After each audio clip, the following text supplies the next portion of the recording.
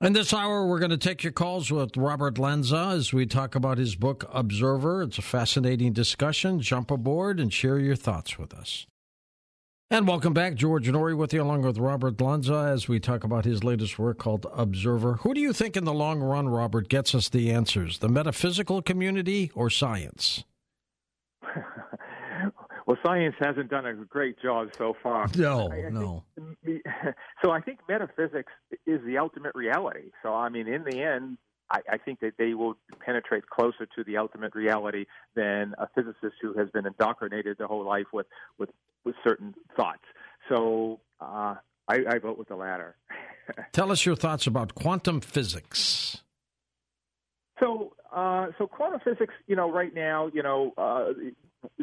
probably heard a lot about what's going on in terms of the experiments at the micro level. I had mentioned briefly the two-slit experiment where a particle can go through one hole if you watch it, and it goes through more than one hole if you don't. But there are also lots of other things going on in quantum physics.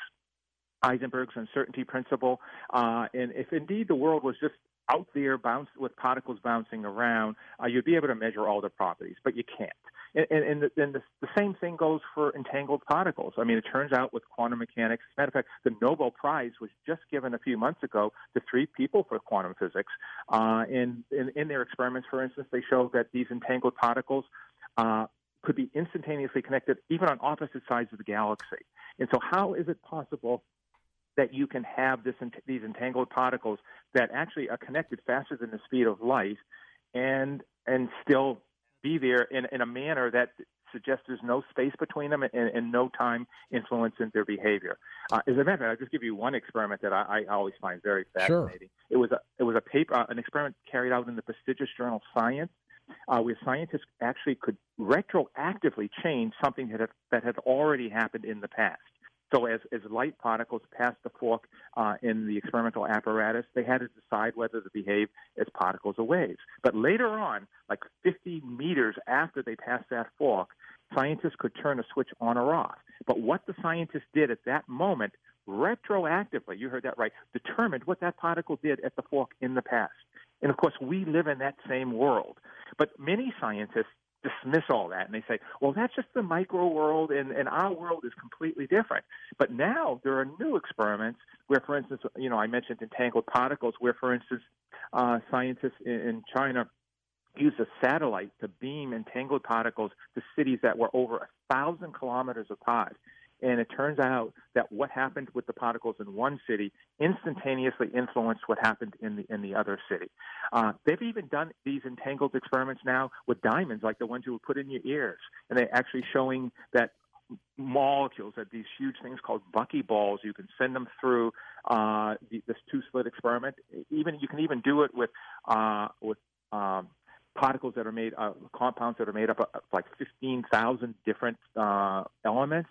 And it turns out that, again, if you observe it, they go through one hole or the other. And if you don't, they behave, again, like a wave and go through multiple holes. And, again, the reason is pretty obvious, as we explain, in the book Observer, again, is that reality is a process that involves our consciousness. So lots of exciting things. And back to death for a moment. Do you believe in reincarnation? So reincarnation is a complicated idea. Sure. I believe in a general way, absolutely, in the sense that, again, we're all connected. We're all really, when you die, you don't just die. Yes, you indeed will be experiencing, whether it's an animal or another person, 1,000%. I mean, we're absolutely, like I said, consciousness, space and time are the only things that we can think of ourselves as separating us from other people and other creatures. So that when you die, indeed, it's really a reboot, and you really will be experiencing whether it's other individuals or other life forms. Let's go to the phones. We're going to do that for the rest of this hour. We'll start with Jim in Delaware. Welcome to the show. Hey, Jim.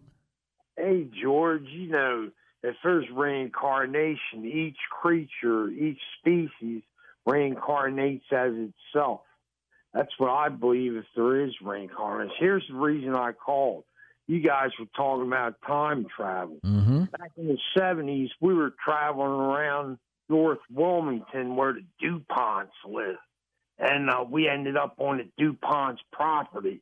Well, out of nowhere, this man comes dressed like in the 1900s and says, "Get off the property."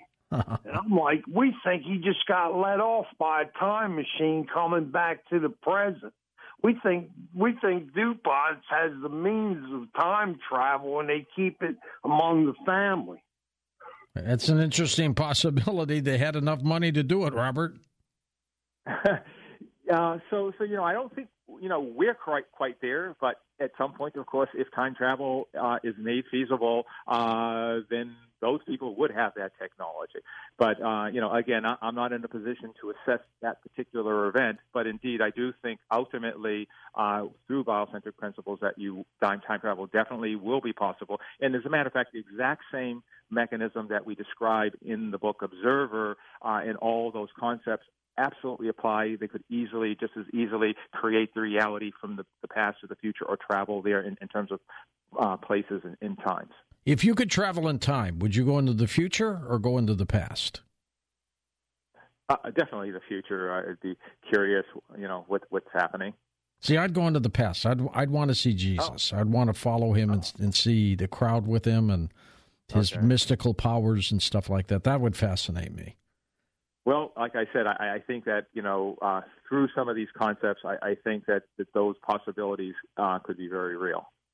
Let's bring our cell phones so you and I can communicate with each other when you're in the future and I'm in the past.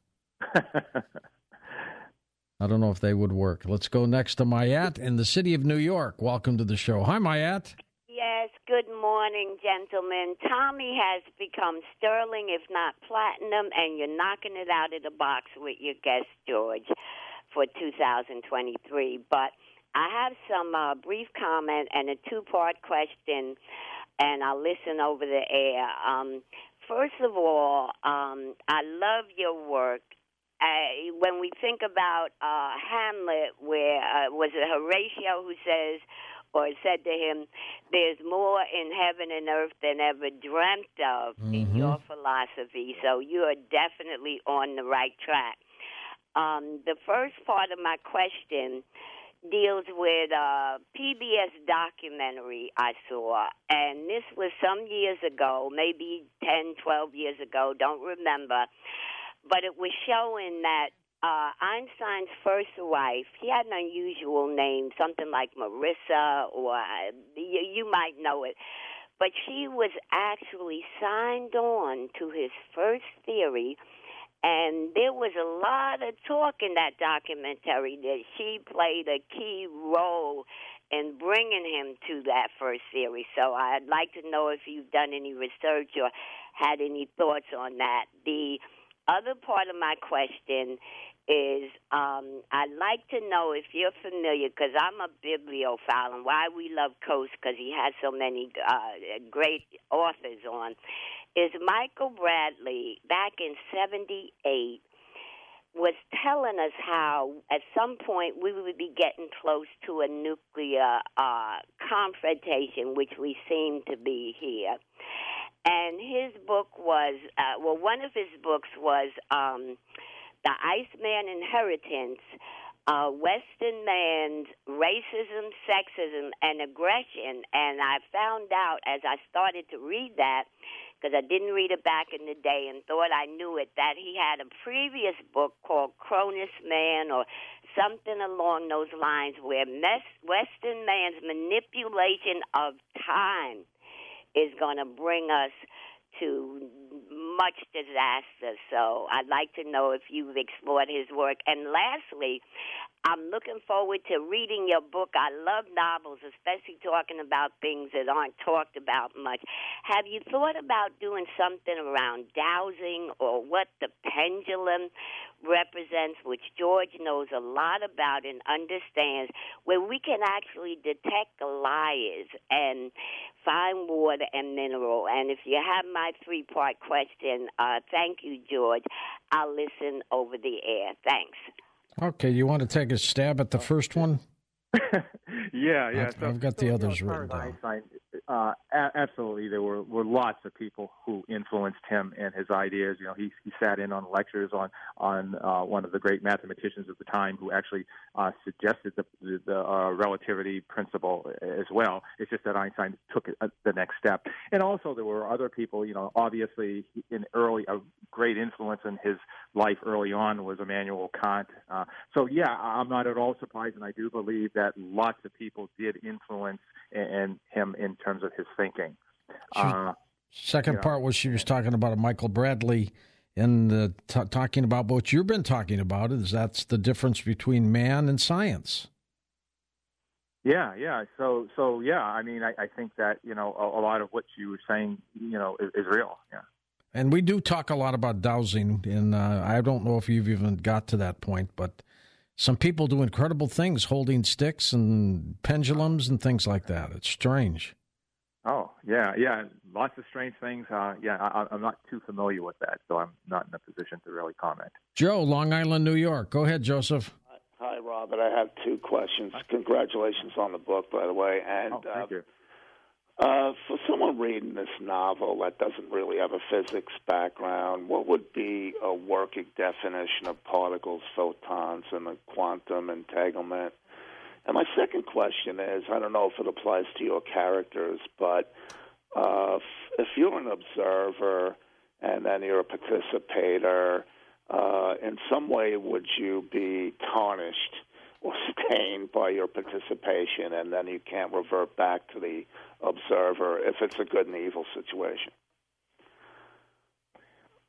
So lots of big questions. In terms of particles and what's going on, I think we know for a fact, absolutely, that all objects, all particles have both a wave and particle nature.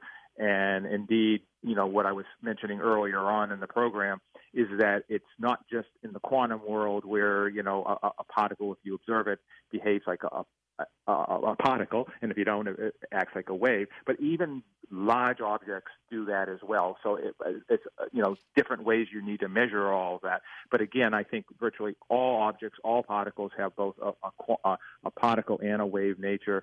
And so again, the things that I am describing and what I describe in the book, I think apply to all matter and energy. And then I guess what was the second question was about the observer was. Right. If you look, for example, on ancient Rome, for example, if I'm an observer, I'm not really participating. But then if I participate, I'm kind of, can I go back to being an independent observer? Or am I, also kind of tarnished by having participated in the debacle, Unfortunately, once you observe something, it's frozen. You have an entangled reality with the person you're doing.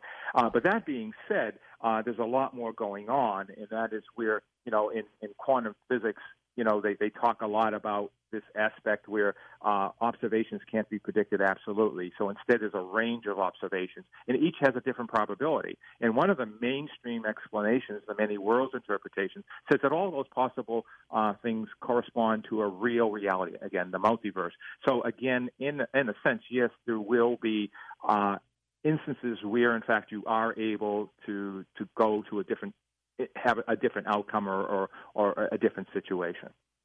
It's fascinating just letting your mind wander, Robert, thinking about all these possibilities, isn't it?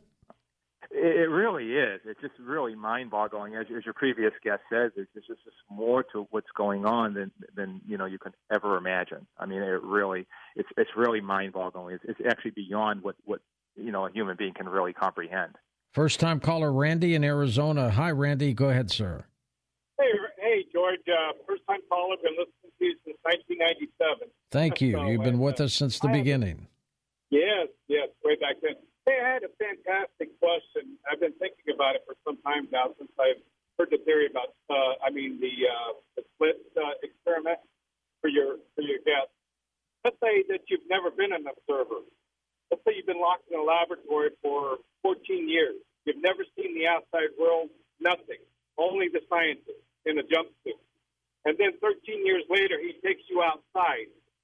Would you still as an observer, see everything the same as everyone else would?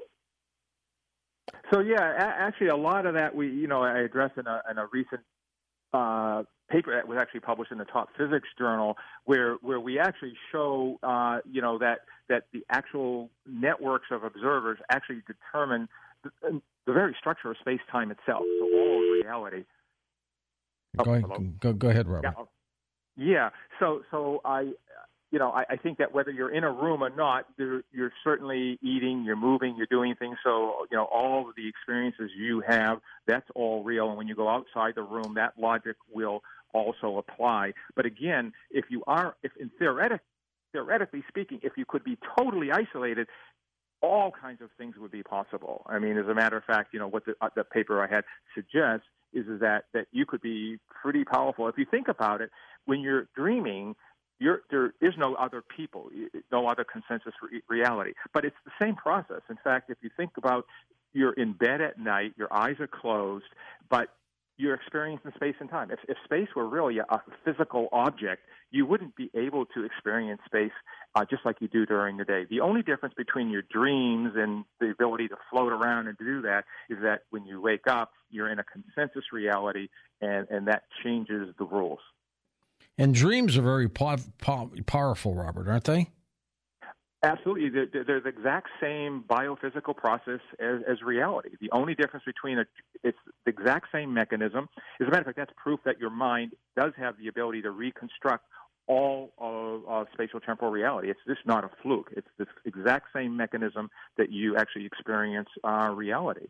So yes, I mean, I think that the only difference between the two is that there are other observers involved when you're awake. Let's go to Frank in Pennsylvania before the break. Go ahead, Frank. Hello, sir. I enjoy your show. Thank you. I just want to relate a dream that I had. I had it about 30 years ago. It's still very vivid in my mind. I dream every night in color. Anyway, this dream, I was walking around my house around 1956. And I was walking around. There was nobody in the house, but it was exactly like it was at that point in time. Had hardwood floors, sparse furniture. Mm-hmm. And I walked around. I looked out the front window, and there was a car of that period out front. And I walked through the house, and I looked out the back window, and everything was like it was. There was a store out back and a few things with no people in it. And I came back into the living room, and a voice talked to me, and it said, "You want to go back to 1956 and start over, don't you?" And I said, "Yes, I do." I don't know who the voice was. It was a voice. It was coming down from above me. It was very clear. And it said, sometimes I cry when I do this. I said, yes, that's what I would like to do. And this voice said, "If you want to, you can stay here. Or the other option is there's a voice that's crying out to you down through all the years, and it wants you to stay where you are." And at the time, my wife was sick. And I thought about it, and as much as I wanted to stay in 1956 and start my life over again, I thought, I said, I want to stay, meaning stay where I am now. And as soon as I said that, I woke up, and I was sitting up in bed, and my sick wife was sitting beside me. And that was a dream that I had. I honestly believe that if I had said, I want to go back, that I would have gone back to 1956, and I wouldn't know anything about what's happening now. Wow, and you would have disappeared on us. We're going to come back with final questions with Robert Lanza in a moment on Coast to Coast AM. Next hour, Susan Breskman-Cosme joins us to talk about hypnotism and fascinating things like that, so make sure you're part of the program. Welcome back to Coast. George Norrie here, back with our final segment with Robert Lanza. His book that we're talking about tonight is called Observer. He has a number of others that you can see on his website, robertlanza.com, linked up at coasttocoastam.com. What's your next project, Robert? Good question. First we have to see how this novel does, how the Observer does, and then it could either be a sequel or maybe, knock on wood, who knows, maybe a movie. I think you got a great possibility for that. Oh, yeah. Well, thank you. Let's go to our friend Jeremy in North Dakota. Hello, Jeremy. Hello, George. 19 years ago, 1 month and 4 days ago, I was in a near-fatal auto accident. I was immediately in a coma for 2.5 months. Was I living in a different reality in that coma? Interesting possibility. Are you in a different reality, Robert, in a coma? So, in fact, again, as I mentioned, even in your dreams, they're real. They're real. It's just a different type of a reality. Where, again, the rules are slightly different. But again, the same spatial temporal reality, same biophysical process applies. So if you're in a coma, just like you are when you're asleep, you're in a different reality for sure. Cheryl in Washburn, Missouri, welcome to the show. Hello, Cheryl. Hey, George. I'm glad you're in Missouri right now, St. Louis. Only for another day. Then it's back to Cali for a little bit. All right. No. Okay. And hey, Dr. Robert Linda, it's like, this is cool, your book Observer. I did philosophy minor and everything, and as a brain buster, didn't use the Cliff Notes. Anyhow, so it's like Descartes. I think therefore I am. And I do think that at this moment that we have this conversation, a synaptic pathway, grab a consideration or awareness that we just changed the universe. We're part of the universe. And thank you to the Coast to Coast people, and Tommy is a sweetheart. And you too, and thank you all. We just all changed the universe right now. It's a different universe because we all thought this. And you listen. Well, that's what we've been talking about, Robert. We are all part of the universe, aren't we? Absolutely. We are the universe. I mean, everything you observe and see, that is part of the observer-determined reality. Yes. What if we are in a matrix, a created matrix, and there's like some kid on a computer in another world doing his thing? Well, I hear a lot about that, and it's sort of a fun idea. I don't think you need to think of that. I think lots of that are real, lots of those components about a matrix. We are indeed in a matrix, and it's the life is everything matrix. And we're not in this random board ball, dumb particle matrix. So I think that there is indeed things along the lines of the matrix that are very real. And talking about very real, when we go to sleep, assuming we do not remember our dreams, we're out of it for the amount of time we're asleep. It's almost like we're dead, isn't it? Yeah, but you're not. You're not. You're actually experiencing a reality. I mean, and as a matter of fact, I don't know about your dreams, but my dreams are just as real and vivid as during the day. I remember a dream not long ago where I'm on the beach and I could feel the pebbles under my feet. I could see out the ships out on the water, three-dimensional. So I was experiencing space and time and reality. I could smell the ocean. Everything was just as real. And again, it's the exact same process. That's not an accident. Next up, let's go to Marcia, Los Gatos, California. Marcia, welcome to the program. Thank you so much, George. And can you throw me back to Tommy after we're done here? I sure can. Absolutely. Thank you so much. Richard, I just am so grateful to hear about your book, The Observer. I am an observer, and I come from a science background, but I have such a strong connection with the metaphysical now with an experiment I'm doing. As an observer, I'm viewing, I guess it's called scrying. I'm throwing my consciousness onto a reflective surface, and then I'm taking pictures of what comes up on the mylar. And you can take a magnifying glass, and you can look down to the smallest parts, and there's a whole other world in there. Absolutely unbelievable. I believe that God has given us so much ability to create every possible thing needed in our world. Just like a child can create a face, a true feeling of a face, if you draw it on a picture and hold that face and see the child move its head and follow that face. Can you tell me what that brings up in your mind, Richard? Robert, close enough. Again, as Observer, the book says, it all depends on the observer. So everything is you are the one who are creating it. So again, you determine what happens, and there are lots and lots of almost infinite possibilities. So I think there's absolutely a lot of truth to many of the things that you're saying. Okay, absolutely. Dave in Sacramento, California, on the wild card line. Hello, David. Hey, George. Thanks for taking the call. Dr. Lanza, really an honor to speak with you. I read Biocentrism twice and everything since then. And one thing that stuck in my mind, and I always did want to ask you, so this is a great opportunity, was about the nature of consciousness, what you think of that. Is that conscious observer have to be a human consciousness? Could it be animal, microorganism? And then also, I loved your second part of the question. I guess I loved your analogy about the record needle falling on the record, and that's kind of a point in time that we're being able to understand in the material world. But do you think that consciousness is more of a ethereal kind of element in the Ethernet, just floating around, and then we connect to it, kind of like a browser to the Internet? So those are my two questions on the nature of consciousness. I'd love to hear your thoughts. Yeah. So your first question is why the whole reason the theory is called biocentrism is because the bio refers to life. And so it's not just human consciousness. Your dog has consciousness. Your cat has consciousness. All your pets.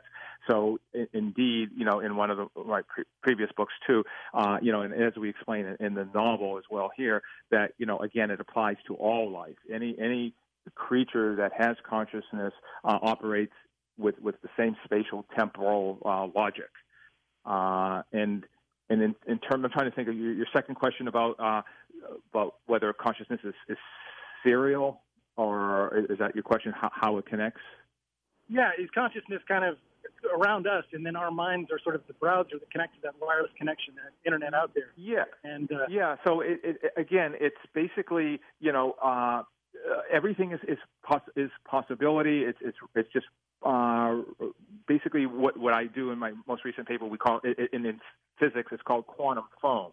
So that is out there, but again, as I mentioned in the analogy, it's that the image comes into view. That is where you actually cause things to manifest. Again, the observer is what collapses what they call the waves of probability. And another way to think about it is you're watching your DVD, and when the player is off, there's no movie. But when you return to the room and you turn your player on, it leaps back into 3D. So whether you turn it on or off, the movie doesn't really change. Emerald City is always at the end of Yellow Brick Road. So again, the reality is there. You only can experience it though piece by piece, and very much along the analogy of the TV set I mentioned. I've always believed, Robert, that we are living in a wireless network where we're all connected. Strangely, telepathy, whatever you want to call it, but it's like a wireless network. Yeah. I mean, actually, if you think about it, if space and time, as Einstein showed, have no absolute reality, in what sense can we think of ourselves as being separate from one another? In fact, that's what all these entanglement experiments have been showing, is that we are all connected. Those particles are connected, and in fact, that's enough so that the Nobel Prize was awarded to these three gentlemen for exactly that work just a few months ago. Let's go to Johnny in Rhode Island, east of the Rockies. Hey, Johnny, go ahead. Hey, how's it going, George? Okay. I just wanted to ask a quick question. I haven't been able to get an answer to this, and I think maybe your guest can help me understand this a little bit. All right.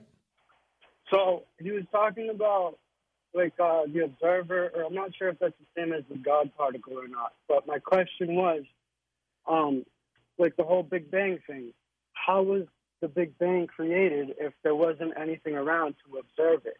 Or, is it all self-aware, or do you get what I'm trying to say? Oh yeah. No, absolutely. So when you think of the Big Bang, or you think of anything, what you have to remember is that those are ideas, those are concepts. So right now, when you think about your body, it's made up of molecules, for instance, carbon. But carbon, we know that if you trace the logic of that carbon, that's a fossil that was created in the heart of exploding supernova.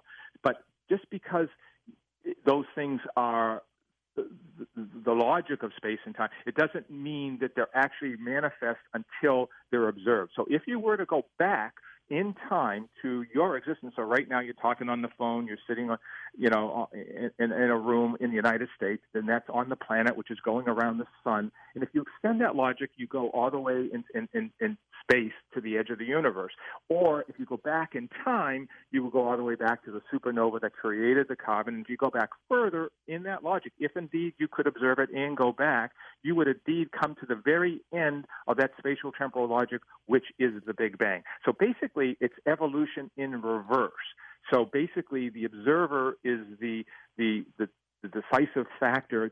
And even Stephen Hawking, the famous physicist, said that the past and the present exist only in superposition, and that's again what Einstein was basically saying, which means that until you are in the present and you observe something, that only then does the logic of the past and then indeed your future really come into play. So the Big Bang is really the end of the spatial temporal logic of the self. Do you even think there was a Big Bang, Robert? So the Big Bang is very much a spatial temporal logic. So if you were to think of what the explanation is for your existence, and you were to trace that logic, you would go all the way back to the Big Bang. But we've got it wrong. We've got it totally in reverse. The Big Bang didn't just magically appear out of nowhere and create everything. It's the reverse. It starts with the observer, and if you trace the spatial temporal logic to explain the self, you trace it all the way back to the Big Bang in terms of time, and then in terms of space, you go all the way down into the quantum world, where in fact you find exactly what we've been talking about, where it basically exists as just possibility as quantum foam. First time caller Jason in Fond du Lac, Wisconsin. Hey, Jace, go ahead. Hi, good morning, George and morning. Robert. Hi there. I have a question about premonitions and directly about dreams being related to reality. Robert, you mentioned earlier that they can mimic reality, and you also hinted, I believe, at manifestation earlier as well. I am 29 years old, and I've been having premonitions for over 20 years, and I have seen most of them come to pass. Wow. So, I believe that all people have the ability to have a premonition of one sort or another, but why are people more than others tuned able in to have those? Are they more connected to reality, or do they end up manifesting their premonitions? Yeah, I mean, very good question. Unfortunately, I don't have any direct knowledge about that directly, so I couldn't really give you any further insight than you may already have. Sorry about that. I do believe that some people have better inherent abilities than others, though, Robert, don't you? Oh, absolutely. Yeah, no, I mean, people definitely have various intuitions, which, intuition is a very powerful part of reality. So definitely there are differences there, for sure. Robert, as we wrap things up here, for folks who want to go to your website, what do they see when they get there? So there are a couple websites. My main website would be my professional website, which tells you about my background. I think at the beginning it does mention Observer. The one thing I should point out to your readers, though, or listeners, I should say, is that if you go to Amazon for Observer, a novel, there's a little box you can click and you get 40% off. Don't forget that. And also the Amazon gives you 18%, so you'll get 58% off. So anyone who does go to Amazon for looking at Observer, to click that coupon, make sure and get that 40%. Super. Robert, thank you for being on the program again, and you take care, and you're invited back anytime you want, my friend. Oh, thank you so much. It was a great pleasure. Thank you. Up next, we're going to be talking about hypnotism and special things that have happened to people who have undergone hypnotism. with a special expert on Coast to Coast. So make sure you're part of the program. And then, of course, in our last hour, we do the same thing. We open up the phone lines here on Coast to Coast AM. And also don't forget to sign up for our free YouTube channel. Go to YouTube, type in Coast to Coast AM Official in the search bar. It's all free. Become one of 500,000 plus members.